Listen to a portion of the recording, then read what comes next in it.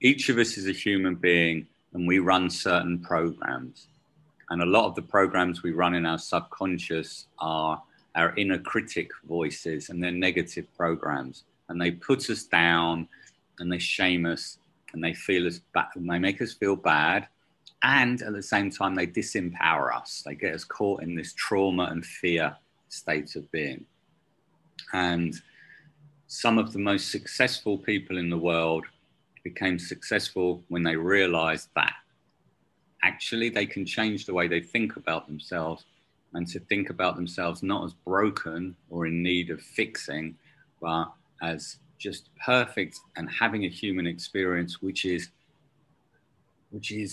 interwoven with all these feelings of perhaps not being okay and not being great, and to recognize those as programs.